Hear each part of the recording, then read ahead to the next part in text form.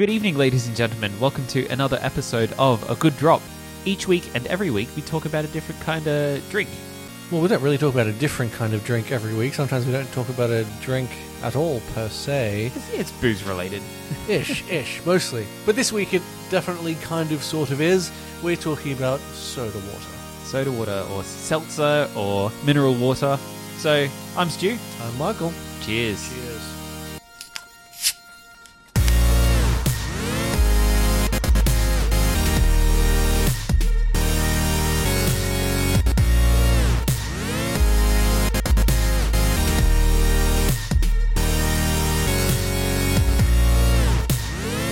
Well, that was the most unsatisfying bottle opening I've ever had.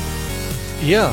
Normally you open something that's carbonated and you get a satisfying sound and the fizz noise, and this was just, almost possibly the reason, like the sadness that came after such an uneventful opening of a bottle may well be the reason why soda water has slowly faded into obscurity. Well, it did, but now it's all the rage again. Well, it is slowly making a comeback. Oh man, you should see the stats. There's nothing slow about it. It's in the last 10 years, it's gone from... No, you're right. It was almost into obscurity because everyone was drinking soft drink.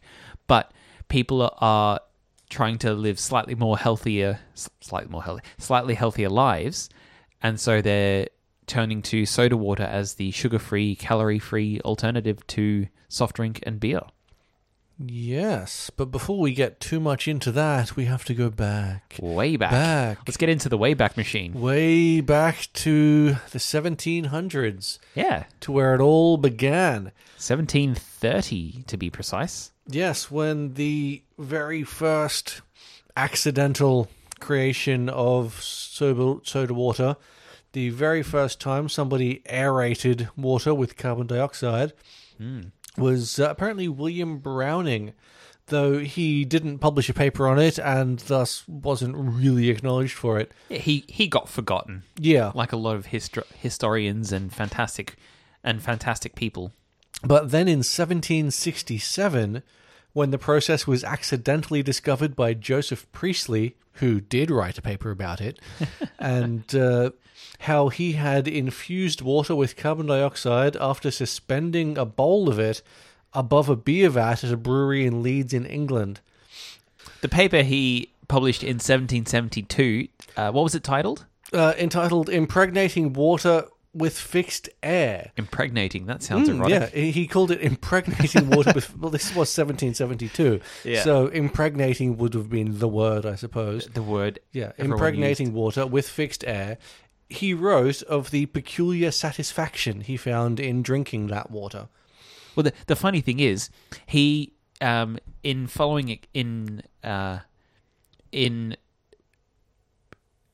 experiments following this discovery, he was using a pig's bladder to allow the air to get compressed and then forced into the water. Yeah, they were even way back then working with pushing pressurized air into pressurized carbonated air. Yeah, just carbonated air. Yeah, but it's funny. Why I say it's funny is because it imparted an off flavor into the water that a few people complained about. What flavor do you reckon it was? Oh, it would have been something a bit porky, I would imagine. Apparently, it tasted like piss. Oh, right. And I guess that's where they then began adding minerals and things to it. Actually, the adding of minerals to water is fascinating. It's fascinating because the method they discovered Joseph Priestley, yep. Yeah. The method not Jason Priestley, Joseph Priestley. The method Joseph Priestley discovered was that if you drip sulfuric acid onto marble, it creates CO2, and the minerals from the marble leach their way into the water. And of course, that improves the flavor profile. Yeah, and that's how we get artificial mineral water.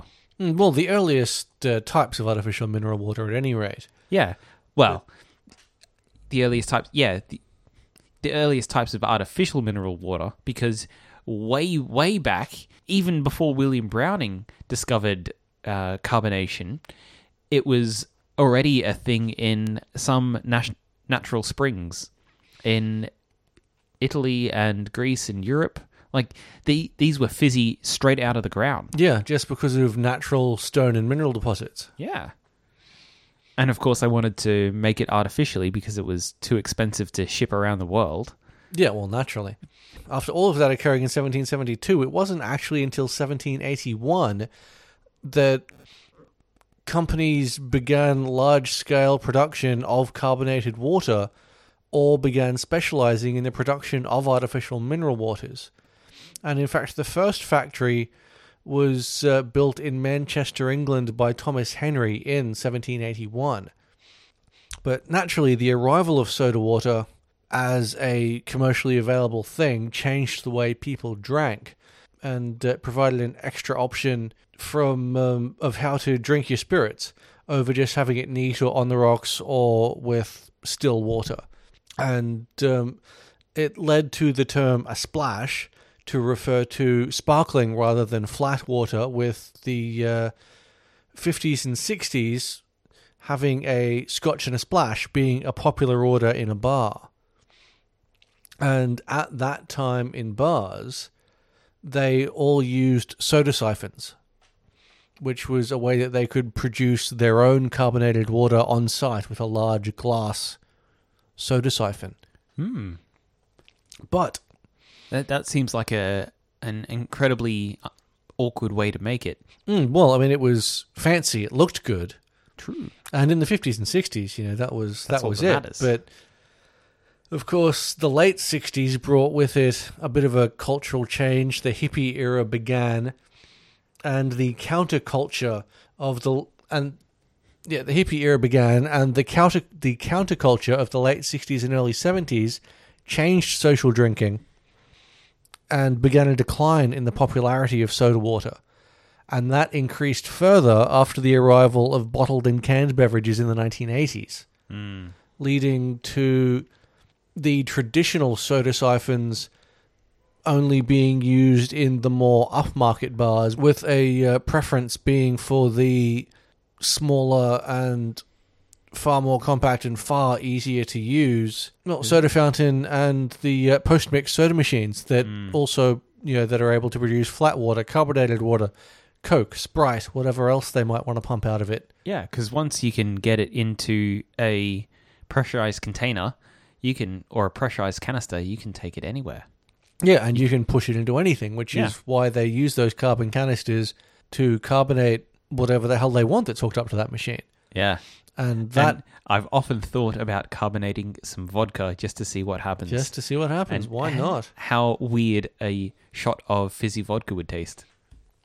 It'd be interesting, that's for sure. Yeah. But, and so that, of course, brings us back to today, where the majority of the soda water that we might order in a bar would come from a post-mix machine, and the stuff that we get at home is either from a soda stream, which are becoming increasingly popular again, or just from a plastic recyclable bottle. In the spirit of a good drop, we are actually drinking something alcoholic. We're having a cocktail. Yes, we are drinking a vodka lime and soda. Which soda is a common name for soda water, common shortened name for soda water. You've also got seltzer. Like I said in the intro, you've also got seltzer, you've got mineral water, you've got sparkling water, carbonated water, fixed air. Yeah, well, no one calls it fixed air anymore. No, lots of different versions for it. And generally, unless you're in a place that serves sparkling or soda water, no one refers to regular water as flat water. No. But that is what it is. Still. When you still water, yes. But but still water is what it's referred to. If you're, say, in a classy restaurant and you ask for water to be brought to the table, and they'll ask sparkling or still. Or sparkling, still, or tap. Yeah. And of course, if you're classy, you'll order sparkling. Sparkling, yes. Without asking how much they're going to charge you for that bottle that they're going to bring to the table. The answer is 4 times as much as you'd pay for it elsewhere. Usually. Usually. So let's talk about the origin of the words as well. Because in Australia, seltzer is not a very popular word. But it's commonly used in the US. Yeah, though its origin is actually not from there. No, it's from Germany. From a... Jesus, too many cables. So, because even though it's become a generic word for soda water at the moment, it was originally a brand name, like you'd call Levi's or Biro. The brand is Niederseltzer, and it's from Germany. It's, believe it or not, they were selling naturally carbonated water as early as 1728, before artificial carbonation was discovered. And interestingly enough, when it comes to brand names, if something ends up being commonly referred to by a certain name, then that brand can lose its trademark because it's considered to just be associated with that product. Yeah. That's why Nintendo pushed the word game console, because everyone was talking about their game console referring to the game console as a Nintendo. Yeah, and also why Band-Aid Band-Aid always says Band-Aid brand Band-Aids. Yeah. Because once upon a time, they were really trying to have them called like adhesive strips or something. Yeah. And for their brand to be Band-Aid. But it just became so synonymous that now they have to say that they are Band-Aid brand Band-Aids, because that's a Band-Aid. Yeah. Doesn't matter what brand it is, it's a Band-Aid. It's a Band-Aid. So because the natural springs in the Niederseltzers had a high carbonation but a low mineral content, they became quite popular, especially in the overseas markets, with shipping to the rest of Europe and across to the US. The importers were calling it seltzer water, and just so they could sell it to their customers, but because it not only included carbon dioxide, but also some of the minerals, such as magnesium, that were known to be in the natural springs waters. It was, believe it or not, seltzer was never trademarked as a term, so any soda water brand can use it on their labels. But at this point, it's like, as we said, it's synonymous with soda water. Yeah, certainly in the US, it's synonymous, yeah. You could also call it club soda. But it was actually a trademarked name by the Cantrell and Cochrane of Dublin in Ireland in 1877. They still own the trademark, but they, probably don't really exist anymore. I haven't heard of them for a while. Well, and the trademark is undoubtedly useless at this point because it's become a generic term. Yeah. The question at the moment, though, is soda water healthy, unhealthy? Is it just a thing? Is it a fad? Well, and I suppose that brings us back to the current times, because it began to fade out and now it's beginning to come back. And certainly there are a lot of drinks that use it. Like some of the current cocktails that contain soda water as an ingredient are the Gin Ricky, the Highball, the Americano, the Asian Hooker. Oh my God. The Brandy Daisy, the California Root Beer, the John Collins, the Mojito, the Ramos Fizz, Sangria, Spritz Veneziano, and the Tom Collins. And that's just to name a few. Just a few, yeah. And I mean, a number of them, most of them contain either gin or vermouth or vodka. Because, of course, we didn't bother listing what we're drinking now, which is technically also a cocktail that contains soda water. Vodka, soda water. Yeah. And the majority of them are just that simple. So the Tom Collins, for example, is just Old Tom gin, lemon, sugar syrup, soda water, and ice. And you can garnish it with orange or a maraschino cherry. Maraschino cherry. Delicious. Or both. Or both. Why not both?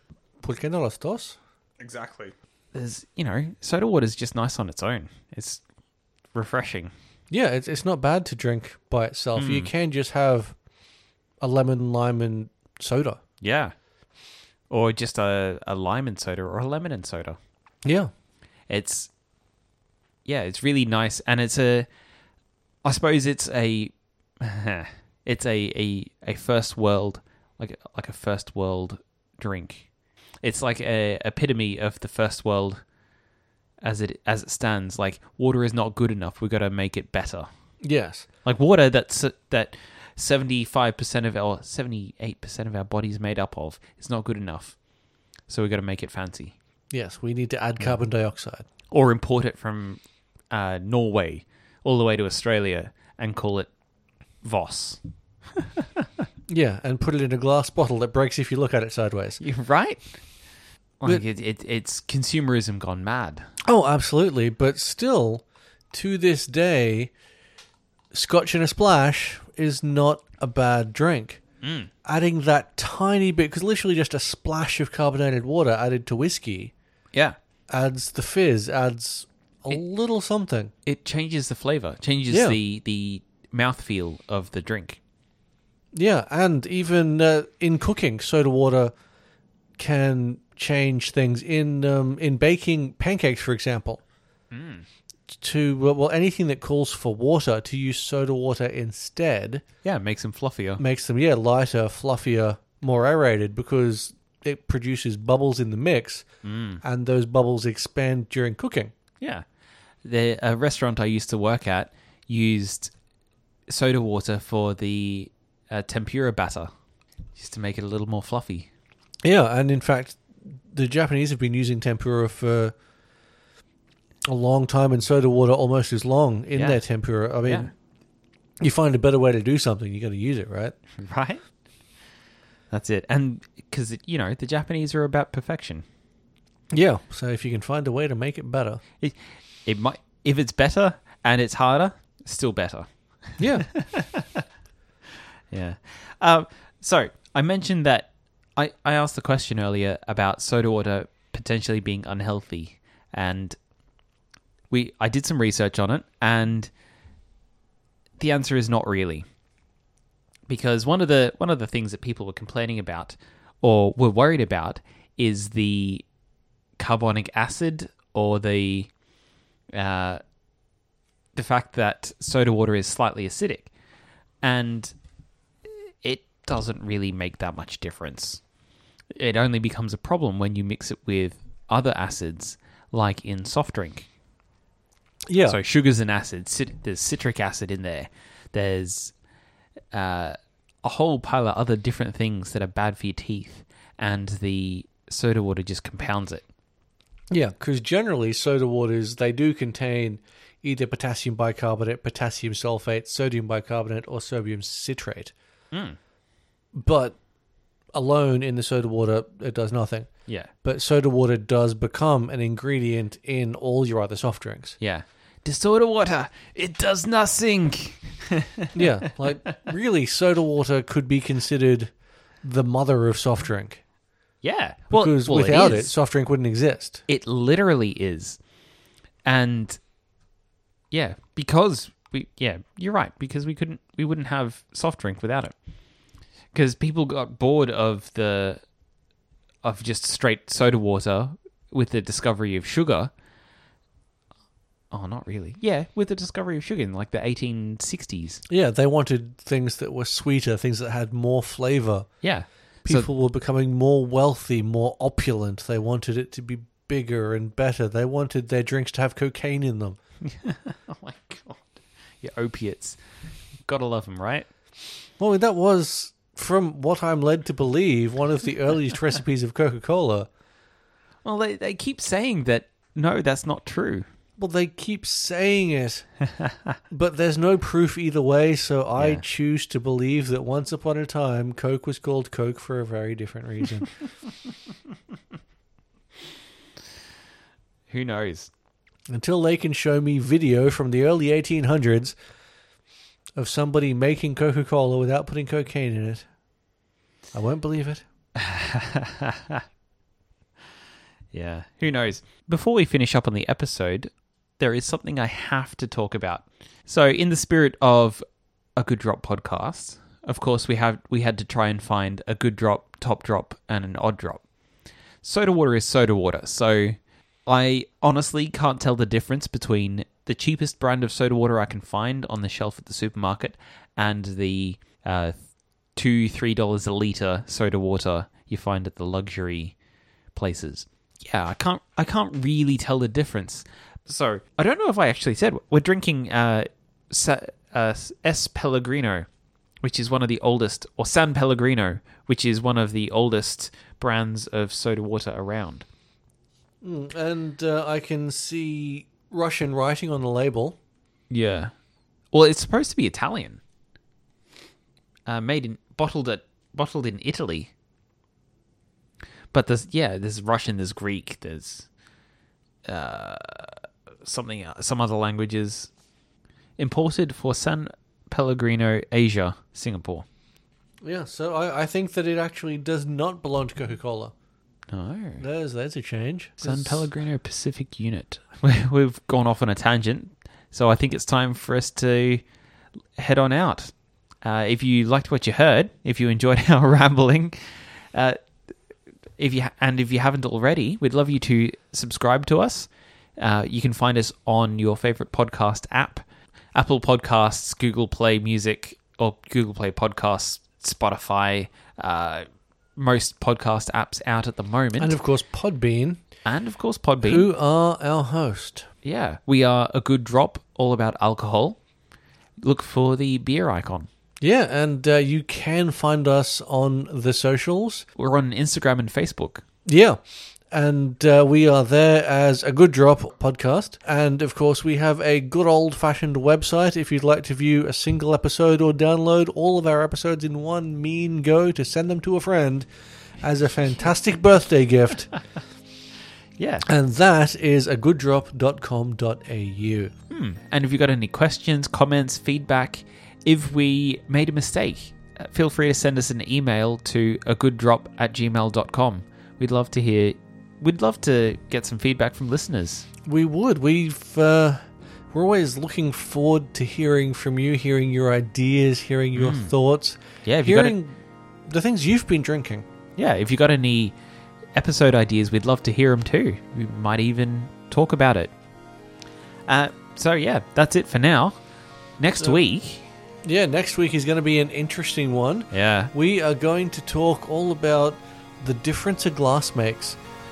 Specifically, the difference that a glass makes to the flavor of a sparkling white wine. Because there's been a lot of debate about what the right kind of glass is for a sparkling white or a champagne. And it's even the fashion has changed over the years. So we're going to try and deconstruct that and work out what makes the drink shine. Yes, it's going to be scientific, to a but point. enjoyable. Scientific to a point. Yeah, it's going to be Bill Nye the Science Guy sort of scientific. Let's be clear on that. All right. Yeah. So sounds good. Until next time. Until next time. Cheers. Cheers.